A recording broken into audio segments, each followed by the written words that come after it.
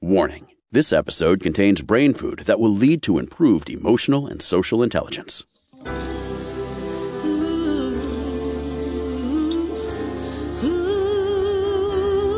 Give us 1 hour and we'll help you change the way you think about happiness. Harvesting Happiness with Lisa Cypers-Kamen is fresh, optimistic, and purpose-driven media that promotes well-being from the inside out. Each week, Lisa spotlights diverse trendsetters and change agents who are the greatest contemporary thinkers and doers, devoting their lives to creating a better world in which to live. Your host, Lisa Cypers-Kamen, is a widely recognized applied positive psychology expert, author, documentary filmmaker, and lecturer specializing in optimal lifestyle management. Let's get to it. Here's Lisa.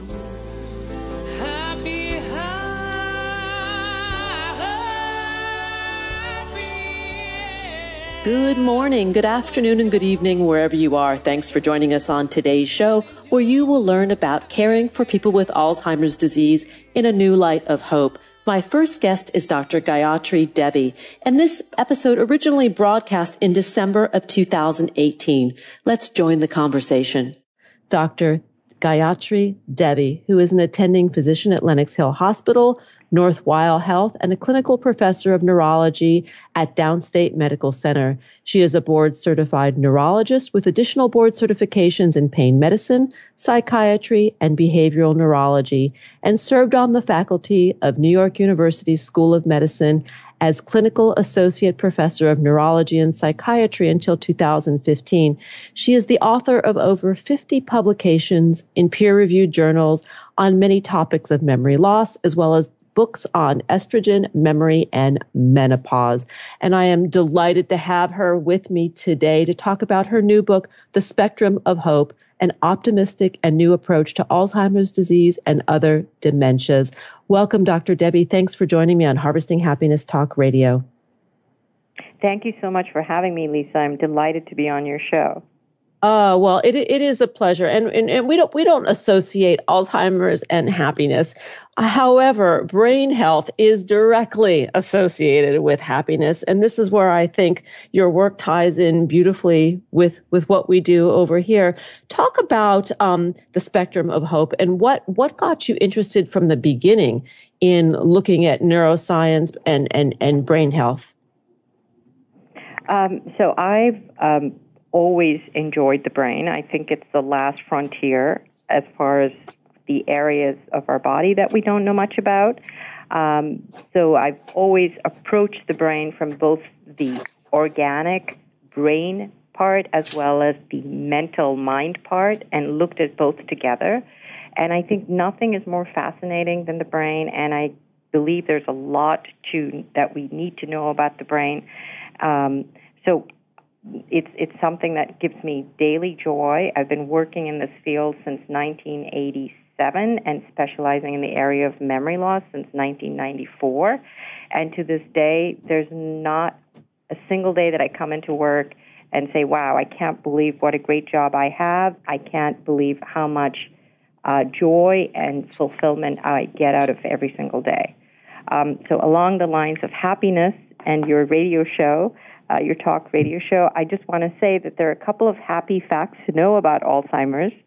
One is that most people with Alzheimer's never get diagnosed. They have the pathology in the brain and live their lives out in the community with perhaps some forgetfulness, but never actually have clinical symptoms or have clinical symptoms so mild on the spectrum that they never even need treatment. That if people do begin to have symptoms and they do need treatment, then the currently available medication, while not a cure, still is fairly helpful in slowing progression. I have patients in my practice who've stayed stable for 20 years from the time I really started subspecializing in the area and come in to see me on their own and live at home alone. So those are some important facts that people are less aware of concerning Alzheimer's. And I think that's why I wrote the book. Well, and I think this is so hopeful to family members like me. And there are many people in my circle where there is a diagnosis in the family. And at first it takes your breath away. It's practically the C word, right? What the C word once was. Mm-hmm. And that's actually true, Lisa. There have been surveys that have found consistently that people, all of us over the age of 65, are more afraid of Alzheimer's than we are of cancer, the C word, as you call it. And that's surprising to me. Because I'm a neurologist, I also see patients with brain tumors. I see patients with stroke. And I've had patients with malignant brain tumors who have less than 6 to 8 months to live, with the best case scenario, approach treatment with more gusto and more energy than they do when they've told that they have a diagnosis of Alzheimer's. So it's interesting to me that once people are so scared about the possibility of a future where they don't recognize themselves, where they don't recognize their loved ones, that they would rather just fold up their lives and not fight or get treatment for their condition when it's Alzheimer's. Yeah. Whereas in something like a brain tumor that's malignant, where they know they're going to be dead in 6 to 8 months, they will oftentimes be fairly aggressive about seeking treatment. So there's a conundrum there. I definitely see that. In your book, The Spectrum of Hope, you talk about why it's important to tailor the treatment plan for the individual, that there is not just sort of one-stop shopping. Okay, you received the diagnosis, this is what you're getting, and that's it. This is a very different approach to treating the disease in terms of protocol. And sure. And, we are now doing that with every other disease. When somebody has cardiac disease, it's not one size fits all. People get different types of drugs. Some people get interventions. Some people get certain kinds of exercise. Other people don't. Some people have dietary modifications. So there is a whole series of different ways to approach heart disease or kidney disease or diabetes. Whereas with the brain, with Alzheimer's, which can affect different parts of the brain, causing different symptoms, we kind of take everybody and put them in the same diagnostic in-basket. And we treat them all the same. And one of my friends who works in the field, runs a major Alzheimer's center, he says, 20 million people with Alzheimer's disease have 20 million different types of Alzheimer's disease, because everybody's brain brings a whole different perspective to the condition, which is very different from the heart, because the heart is just a muscle. The brain determines who you are and how you respond. So that there are people who have brains that are riddled with plaque, where there's the deposits, or the pathological deposits that you see in Alzheimer's, the plaques and the tangles, who never have clinical symptoms. Why is that? What is it about their brain that prevents them from having symptoms? Why is it that some people have plaques that are just localized to one area that never ever spreads, never goes to the other parts of the brain? So they stay with just some deficits. Why is it that there are people who have Alzheimer's, plaque, and pathology who may just have mild symptoms, stay on the mild end of the spectrum, never progress past that? So there are people. Why is it that you can have a pair of identical twins, one of whom has Alzheimer's and the other doesn't, and live into their 80s? So there are all these questions that we don't know about it, and we end up treating all patients the same way. And I think that's doing both the patients and the communities that they live in a major disservice. I agree. And what about the mind, body, spirit, and emotional connection to encouraging or maintaining quality of life? It's not just through medicine that we help our loved ones maintain their dignity and quality of life. There's so many other factors that contribute to this. Oh, totally. And I think you're so right about that, because one of the most important things that needs to be supported in someone with a diagnosis of Alzheimer's or another type of dementia is confidence. You got to keep up their confidence, because that's one of the first thing that goes. If you or I were to be in a situation where we feel we're going to underperform, one of the things that we need bolstering off, we get confidence from our friends, our family. They say, oh, go ahead, you're going to be fine. In patients with Alzheimer's, they constantly have to prove their competence on a daily basis. I had a tragic story which kind of demonstrates the situation. I had a patient who was a woman in her 70s who had been told that she had Alzheimer's. Her husband told everyone else that, including all their friends, that she had Alzheimer's. She withdrew into herself. She barely spoke to people. She kind of became really quiet. She used to be a really social person. And I actually met her socially. I was sitting at a dinner table with her, her husband, and a bunch of other of their friends. And people spoke around her. They spoke through her. They spoke to her, but almost at her. And she barely responded. And I thought, okay, well, it's interesting. She doesn't really want to engage. We're going to take a break, and when we come back, we'll carry on the conversation with Dr. Gayatri Devi about her new book, The Spectrum of Hope, an optimistic and new approach to Alzheimer's disease and other dementias. To learn more, please visit nymemory.org. Once again, that's nymemory.org, and on Twitter at Gayatri Devi. Here comes that break. We'll be right back, and that is a guarantee. To learn more about cultivating sustainable well-being at home and the office, visit harvestinghappiness.com and explore Lisa's experiential on-site brain fitness workshops, corporate programming, and speaking engagement services.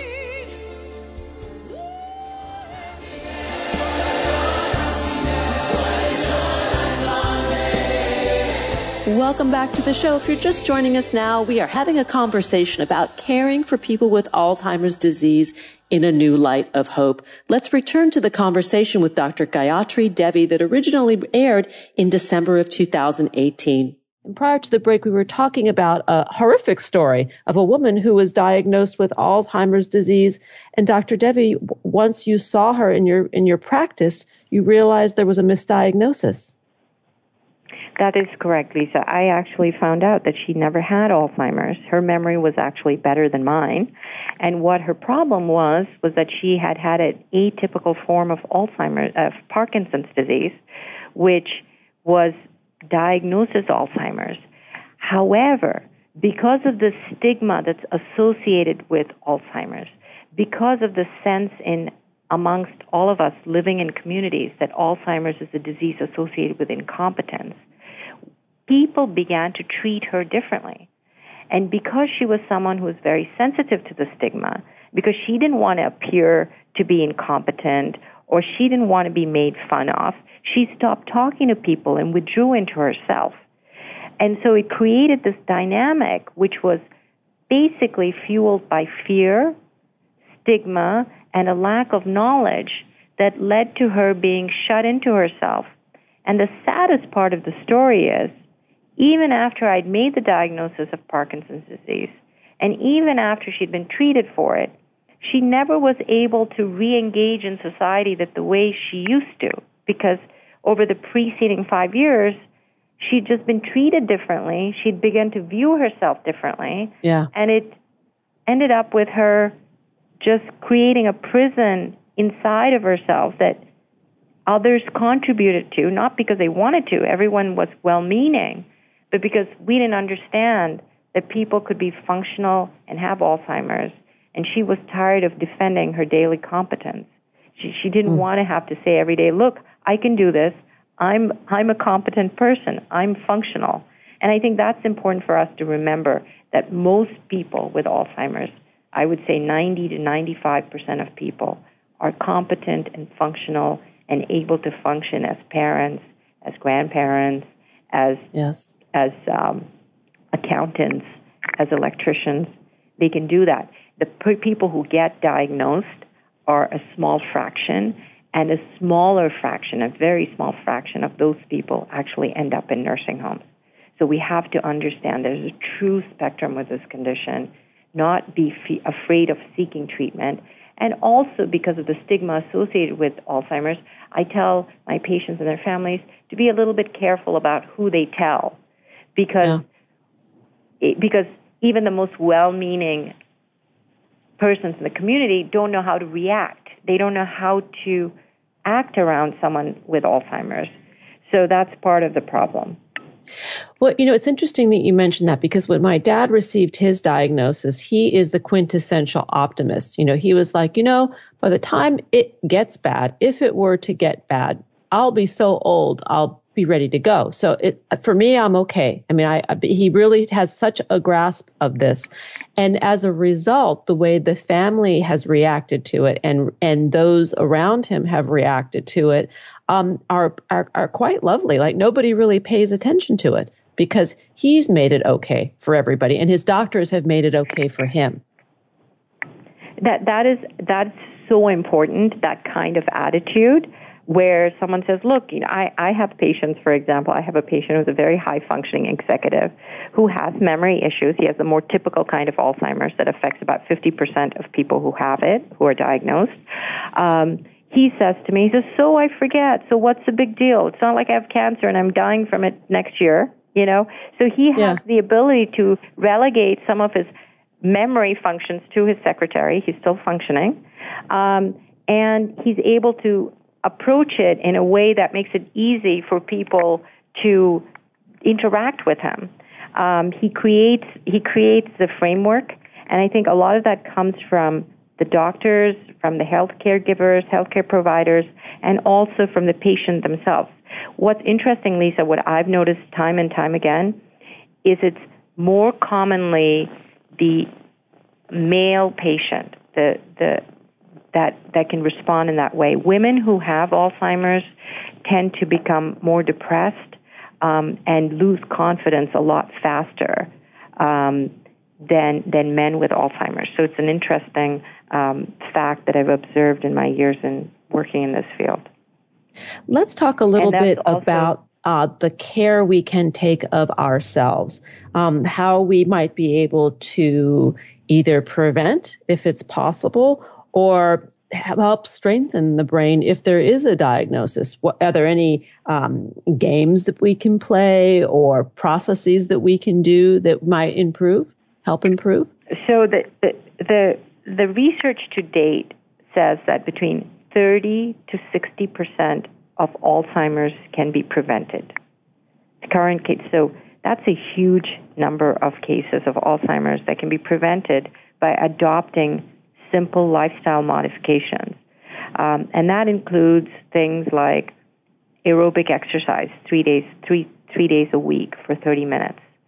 It includes things like adopting a Mediterranean diet, a diet that's a healthy diet, low in saturated fats, maintaining a normal body mass so that you stay on the healthy side instead of gaining weight and causing illnesses that come from that. Controlling diabetes and heart disease if you happen to have those conditions. Controlling high blood pressure. Making sure that your alcohol intake is not more than a prescribed amount. Usually I tell my patients they can have a couple of glasses of wine a day or a bottle of beer, if that, but not too much more than that. Making sure that you don't involve yourself in activities that can cause more head injuries. So staying away from things that, like boxing, say, or activities like that. Those are all important lifestyle modifications that one can adopt. And in addition to that, staying engaged socially, making sure you have a good circle of friends so you're not socially isolated. That's been shown to help prevent or delay onset of symptoms, even in the face of pathology. Making sure that your brain is as engaged as possible, that you unlock the brain potential that you have by engaging different parts of the brain. So if you're somebody who spends most of your time in front of a computer, go out and take some painting classes. If you're somebody who is a carpenter who works with furniture, then perhaps you may want to take up Sudoku or take up crossword puzzles. So in other words, engage different parts of your brain so that you're not somebody who's kind of a bookworm who also does Sudoku but never does anything physical or something engaging a different part of the brain. Try to improve your cognitive portfolio and keep different parts of your brain active, because that'll make the brain more resilient to problems. And understand that kind of approach can stave off up to 60% of cases of Alzheimer's. That's incredible. I didn't realize that it was that preventative. I want to ask you a question about the relationship between untreated depression and Alzheimer's. I was reading a study about shrinkage of the hippocampus, the part of for our listeners, you know what this is, the part of the brain that deals with memory, shrinks in prolonged untreated depression. Can you talk a little bit about that? So the hippocampus is a part of the brain that's very, very sensitive to their changes. So if you stop breathing, for example, or if you have any trouble with glucose being sent to the brain, the first part of the brain that gets affected is the hippocampus. So the hippocampus is just a very sensitive part of the brain, and there's a small part. It's about the size of your little finger, one on each side of the brain. And what happens is that when you have depression, you have high levels of cortisol. And because the hippocampus has a small number of nerve cells, the effects can cause death of the cells in the hippocampus or reduction in the strength of the networks from the hippocampus to other parts of the brain. So there's some connection between depression and the onset of Alzheimer's later in life, although people are not sure whether people get depressed when they start to notice that they have cognitive problems and therefore then are then later diagnosed with Alzheimer's, or whether depression in and of itself causes or is a risk factor for Alzheimer's. In my practice, I make sure I'm very aggressive about treating depressive symptoms, both in people who are worried that they're getting Alzheimer's and in people with Alzheimer's, because it improves quality of life. We are out of time, and I'm going to ask you to come back because there's so many other areas that I want to speak with you about and ask questions and enrich our listeners' lives. The book that we're talking about today is The Spectrum of Hope by Dr. Gayatri Devi. The Spectrum of Hope is an optimistic and new approach to Alzheimer's disease and other dementias. In the book, she gives suggestions for diet, exercise, mental exercises, and recommends really a lifestyle plan to help people have quality of life, I think, regardless of the diagnosis. It's just good, solid advice, Dr. Devi. Yeah, well, thank you so much, Lisa, for having me on the show, and I'd love to come back. We will definitely have you back. And here's the contact information to learn more. Please visit nymemory.org, on Twitter at Gayatri Devi. Here comes that break. We'll be right back, and that is a guarantee. Did you know that happiness is actually good for your health? Happy people live longer, are more productive, and make better partners, parents, and professionals. Connect with us on Facebook at Harvesting Happiness and follow Lisa on Twitter at Lisa Kamen for a daily dose of inspiration.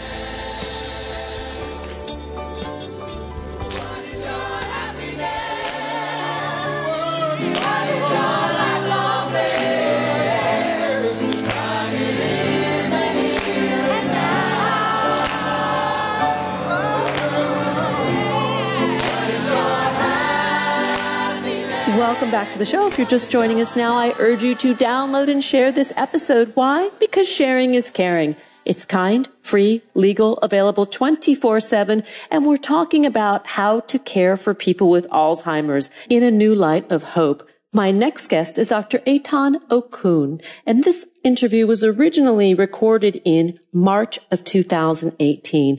Let's join this conversation. Dr. Eitan Okun, who has been a lifer at Bar Ilan University in Ramat Gan, Israel, having earned his master's and doctorate in immunology there. Professor Okun's research analyzed how stress can affect a person's immunity to various diseases. For his doctorate, he concentrated on the immune system, specifically how different nodes in our immune systems respond to various threats. Alzheimer's is Professor Okun's primary focus. He's received funding from the Alzheimer's Association, the Feder family, and the Michael J. Fox Foundation. Welcome, Professor Okun. Thanks for joining us on Harvesting Happiness Talk Radio. Hi, well, it's very my pleasure to be here. Well, I want to talk with you about the potential success of an Alzheimer's vaccine. So if we talk about potentials, the potential is high. Talk a little bit more about your research and as a prevention of Alzheimer's, and what about in the treatment of Alzheimer's? So it's a good distinction you did between prevention and treatment. Here's the thing. As soon as we feel that one of our family members exhibits symptoms, abnormal symptoms of behavior, for example, he doesn't remember how to get home. He doesn't all of a sudden doesn't recognize people that he used to recognize, or new people. It's difficult for him to or to her to memorize names, facts, events. Then we feel that something is amiss, right? But at that time point, if you look at the brain, you realize that in a specific region of the brain that has to do with encoding memories, there is a considerable loss of tissue. It's the result of cell death in that brain region. And so if you think about it, is it possible to do any kind of treatment that will bring that lost tissue back? The answer is no. And so this is why prevention and delaying the onset or progression of the disease, in this case Alzheimer's disease, it's important. This is the distinction between treating an already ongoing disease versus trying to prevent or delay it. And when you talk about the tissue loss in the brain, which part of the brain are you speaking of? Is it the hippocampus? Yes, exactly. It's the hippocampus, which is almost the first to be affected in Alzheimer's, even though I have to say that there is no clear-cut definition of Alzheimer's in patients. Whenever a patient goes to the physician has a hard job to make a differential diagnosis. And in many cases, it's not clear. It has an overlay of symptoms with other seemingly different pathologies. It could be a mix between Parkinson's and Alzheimer's, frontotemporal dementia and Alzheimer's.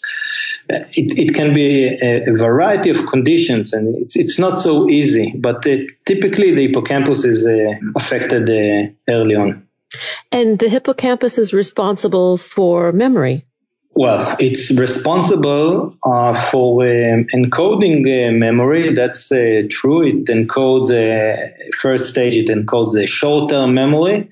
And afterwards, this short-term memory is being transformed into a longer-term memory, which is encoded with time elsewhere in the brain. So memories shift their location in the brain with time. And when we talk about the immune system and maintaining overall health as part of a prevention program, can you also talk about the known relationship, if any, between depression, exposure to excessive stress, and how that affects memory and cognition?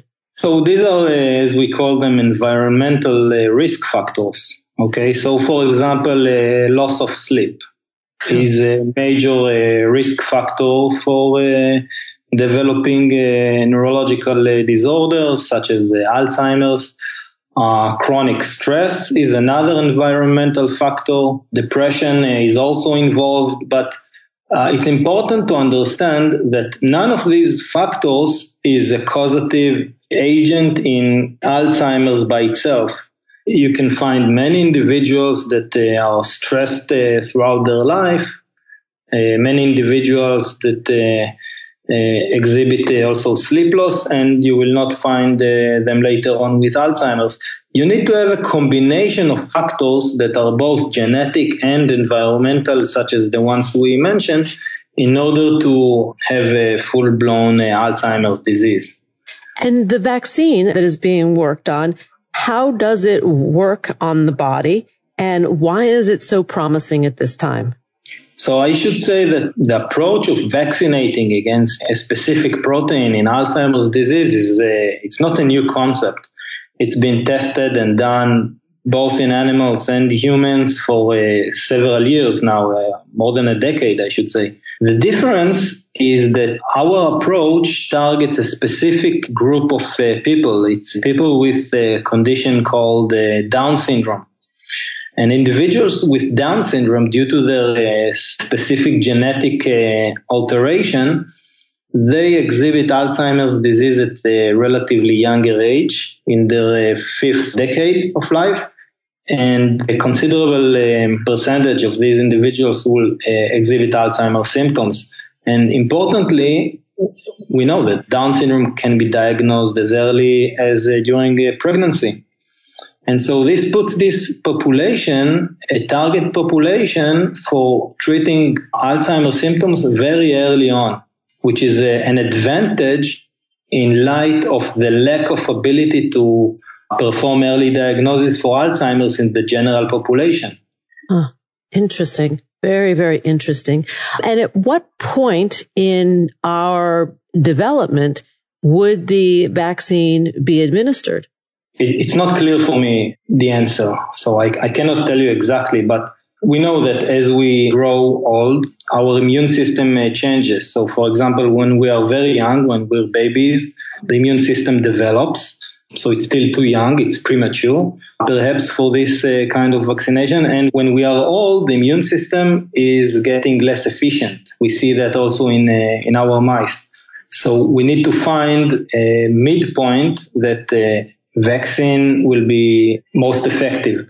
We also need to take into consideration that Alzheimer's disease is sort of being hidden under sight for several decades before it appears in clinical symptoms. Take this into consideration. So probably in the early decades of your life, perhaps 30, perhaps 40, but I cannot tell you for sure.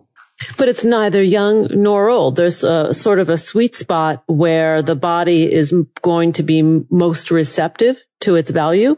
Yeah, and plus, I cannot say don't forget because I didn't explain it, but the vaccination is against the protein that is made by the body itself. So we don't want to vaccinate too early against the protein that is made by the body itself. That's why we need to really find that soft spot. We're going to take a break, and when we come back, we'll carry on the conversation with Professor Eitan Okun about Alzheimer's and what's on the horizon in terms of a vaccine. To learn more about his work, please visit Okun Lab, and that's okunlab.wixsite.com/Okun Lab. And I'm going to repeat that because it's a little bit of a unique website. That's okunlab.wixsite.com/Okun Lab. Here comes that break. We'll be right back, and that is a promise. Who says money can't buy happiness? Whether you are a skeptic or seeker, check out Lisa's new book. Are we happy yet? 8 Keys to Unlocking a Joyful Life. A boot camp manual for greater emotional fitness is available at Barnes & Noble, Amazon, IndieBound, and HarvestingHappiness.com. Here's a truth bomb. Emotions are contagious, and happiness is a universally desired state. But we tend to forget that we all have the freedom to be happy or the liberty to be miserable each day, regardless of external circumstances. Explore the journey of human happiness, how to find it and keep it, with Lisa's documentary film, H Factor. Where is your heart? Visit HarvestingHappiness.com to learn more.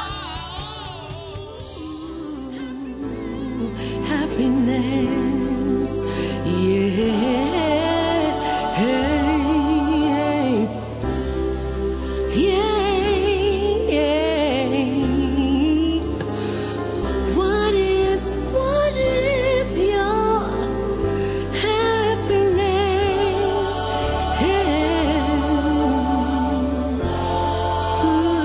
Welcome back to the show. If you're just joining us now, we're talking about how we approach and care for people with Alzheimer's disease in a new light of hope. Let's return to the conversation with Dr. Eitan Okun that originally aired in March of 2018. Before the break, we were talking about how the potential vaccine works.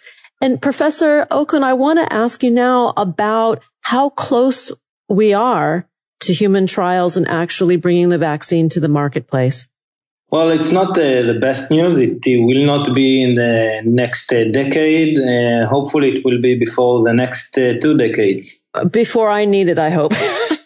Just kidding. Well, it's not easy to develop a treatment for an age-related disease in a timely manner. It's not easy because of the early time point in which intervention is needed and the long time it takes for the disease to emerge. It takes a lot of time to test drugs and early diagnosis, and you can't develop drugs before you have early diagnosis, really. And it's very expensive.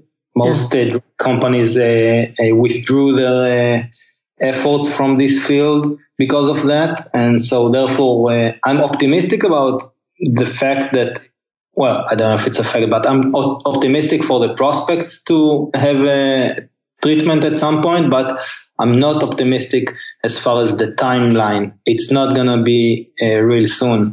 And so it leaves us with the question of what can be done. I mean, we're sort of seemingly helpless. And the answer that people in the field have is that engaging in physical activity, aerobic physical activity, and in enrichment, cognitive enrichment, intellectual enrichment is the only thing you can do. And it's really working. I mean, physical activity benefits the brain and elsewhere in the body. It generates more blood vessels. It is beneficial for cognitive activities. And exposure to stimuli, to enrichment in our intellectual capacity causes the formation of more connections between nerve cells in the brain, which is beneficial for delaying Alzheimer's. So that kind of intervention that's in the hands of everyone, really, almost everyone, and it's really up to people to determine whether they will do the maximum they can for themselves until a real solution in the form of vaccination, etc., will be out. Well, I think what you share about really lifestyle management is so important, not just for the prevention of the onset of Alzheimer's, but also for quality of life and an improved immune system so we don't become susceptible to other diseases and illnesses. I'm not sure that the interventions I mentioned necessarily affect our susceptibility to infections. For example, it's pretty much shown that too much of a good thing is bad. For example, too much of physical activity actually is detrimental for you. So it was shown that people that engage in physical activity every day, I mean excessive physical activity, actually their immune system and their susceptibility to infections, the susceptibility goes up. As in many things, you need to do it in a good dosage. For the average person to get out and have an hour a day of exercise, let's say, or engaging on a regular basis in new learning, eating a healthy diet, getting the right amount of sleep, having these good connected social relationships, sort of the prescription for a good life is helpful also in the prevention of disease, isn't it? So with respect to sleep, I agree. Sleep is important for preserving memories and to moving them from short term to long term so that we will be able to actually perform a learning experience. So that's important. We know that. Physical activity, that's important. Diet is known to be, so bad diet, like what we call unhealthy diet, which it's good, but it's really difficult to say what is a good diet. There are so many views on this, and really we differ so much between us that there is no specific diet that is good for all of us. The way we metabolize food is so different between ourselves that there is no single prescription as far as diet goes. And when I say diet, I don't mean losing weight. I mean food content, the type of ingredients we eat.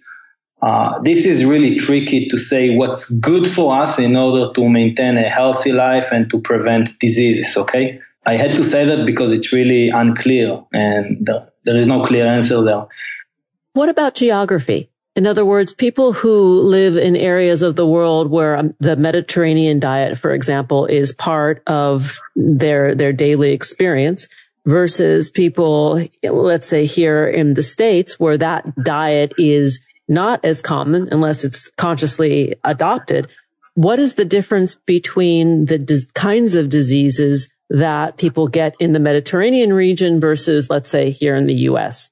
I'm not saying that Mediterranean diet it's not clear whether it's a Mediterranean diet responsible for good health. It could be a mix between genetics and dietary composition.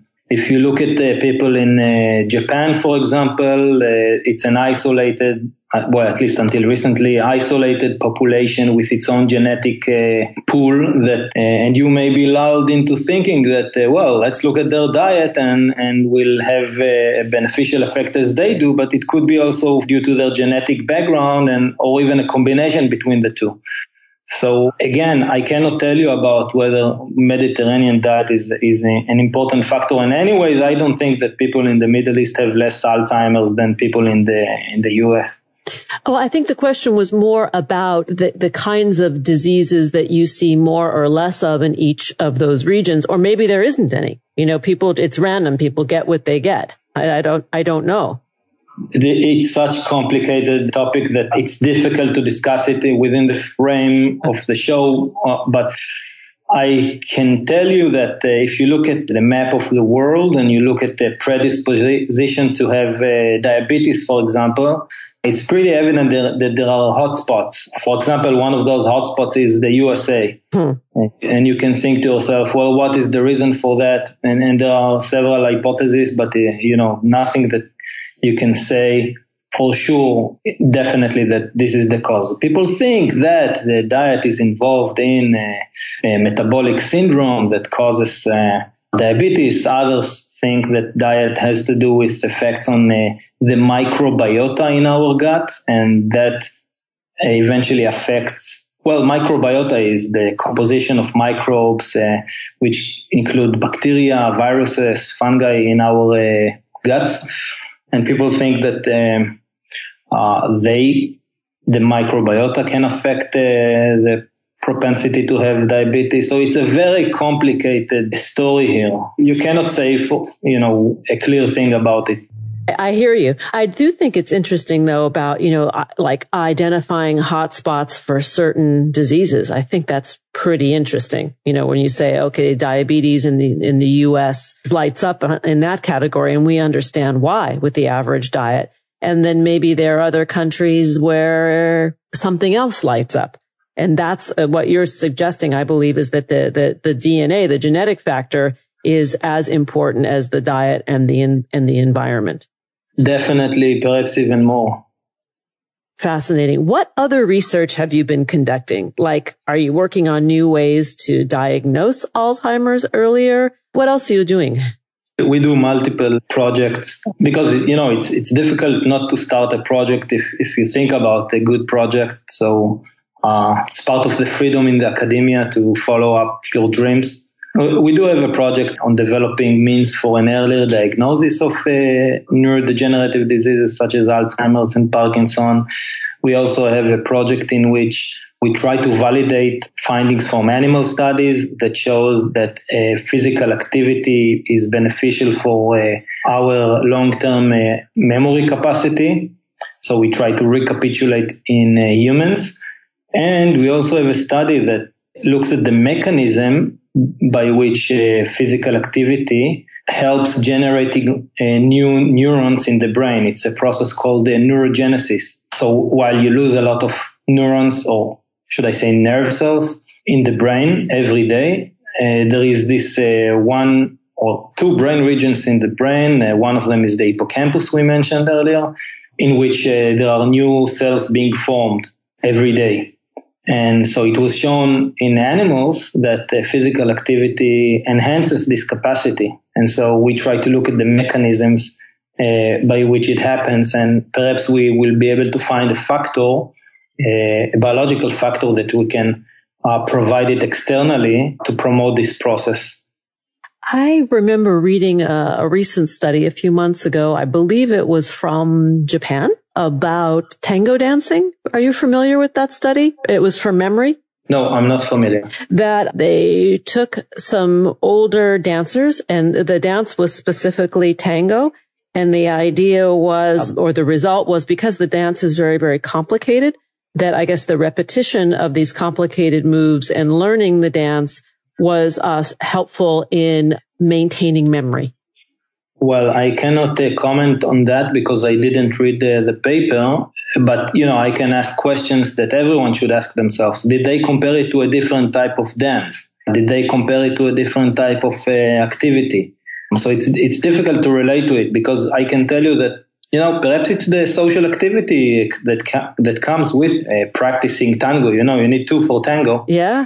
Perhaps that's a factor. I don't know. It's difficult to relate to studies, but any kind of activity that benefits the elderly, I'm for it. We are out of time, and I want to send our listeners over to your website, which is a little bit of a unique one. It's the Okun Lab, and that's OKUNLAB.wixsite, WIXSITE.com/Okun, OKUN Lab. Once again, that's Okun Lab, Wixsite.com/Okun Lab. My guest today has been Professor Eitan Okun, and we are talking about Alzheimer's. We're going to take a break, and when we come back, we're going to carry on the conversation with a younger man who's got a unique story about his father's journey with Alzheimer's. Professor Okun, thanks for joining us on the show. My pleasure. Thank you. Thanks for joining us on Harvesting Happiness. This is Lisa Cypers-Kamen, and my guests today, Dr. Gayatri Devi and Dr. Eitan Okun, wishing you kind thoughts, kinder words, and the kindest of actions. Until next time, remember, happiness is an inside job. Happiness is your inside job. Go out and rock your day. Keep harvesting your own happiness anytime and anywhere from the comfort of wherever you are. Subscribe, listen, and share hundreds of downloadable episodes via our free app or from our libraries at toginet.com, iTunes, Google Play, and other fine podcast platforms. To learn more about Lisa's global consulting services, please visit harvestinghappiness.com. Spread more joy by liking us on Facebook at Harvesting Happiness and following Lisa on Twitter at Lisa Kamen. Harvesting Happiness is produced in collaboration with TogiNet Radio, KBUU Radio Malibu.net, and is available on PRX, the Public Radio Exchange.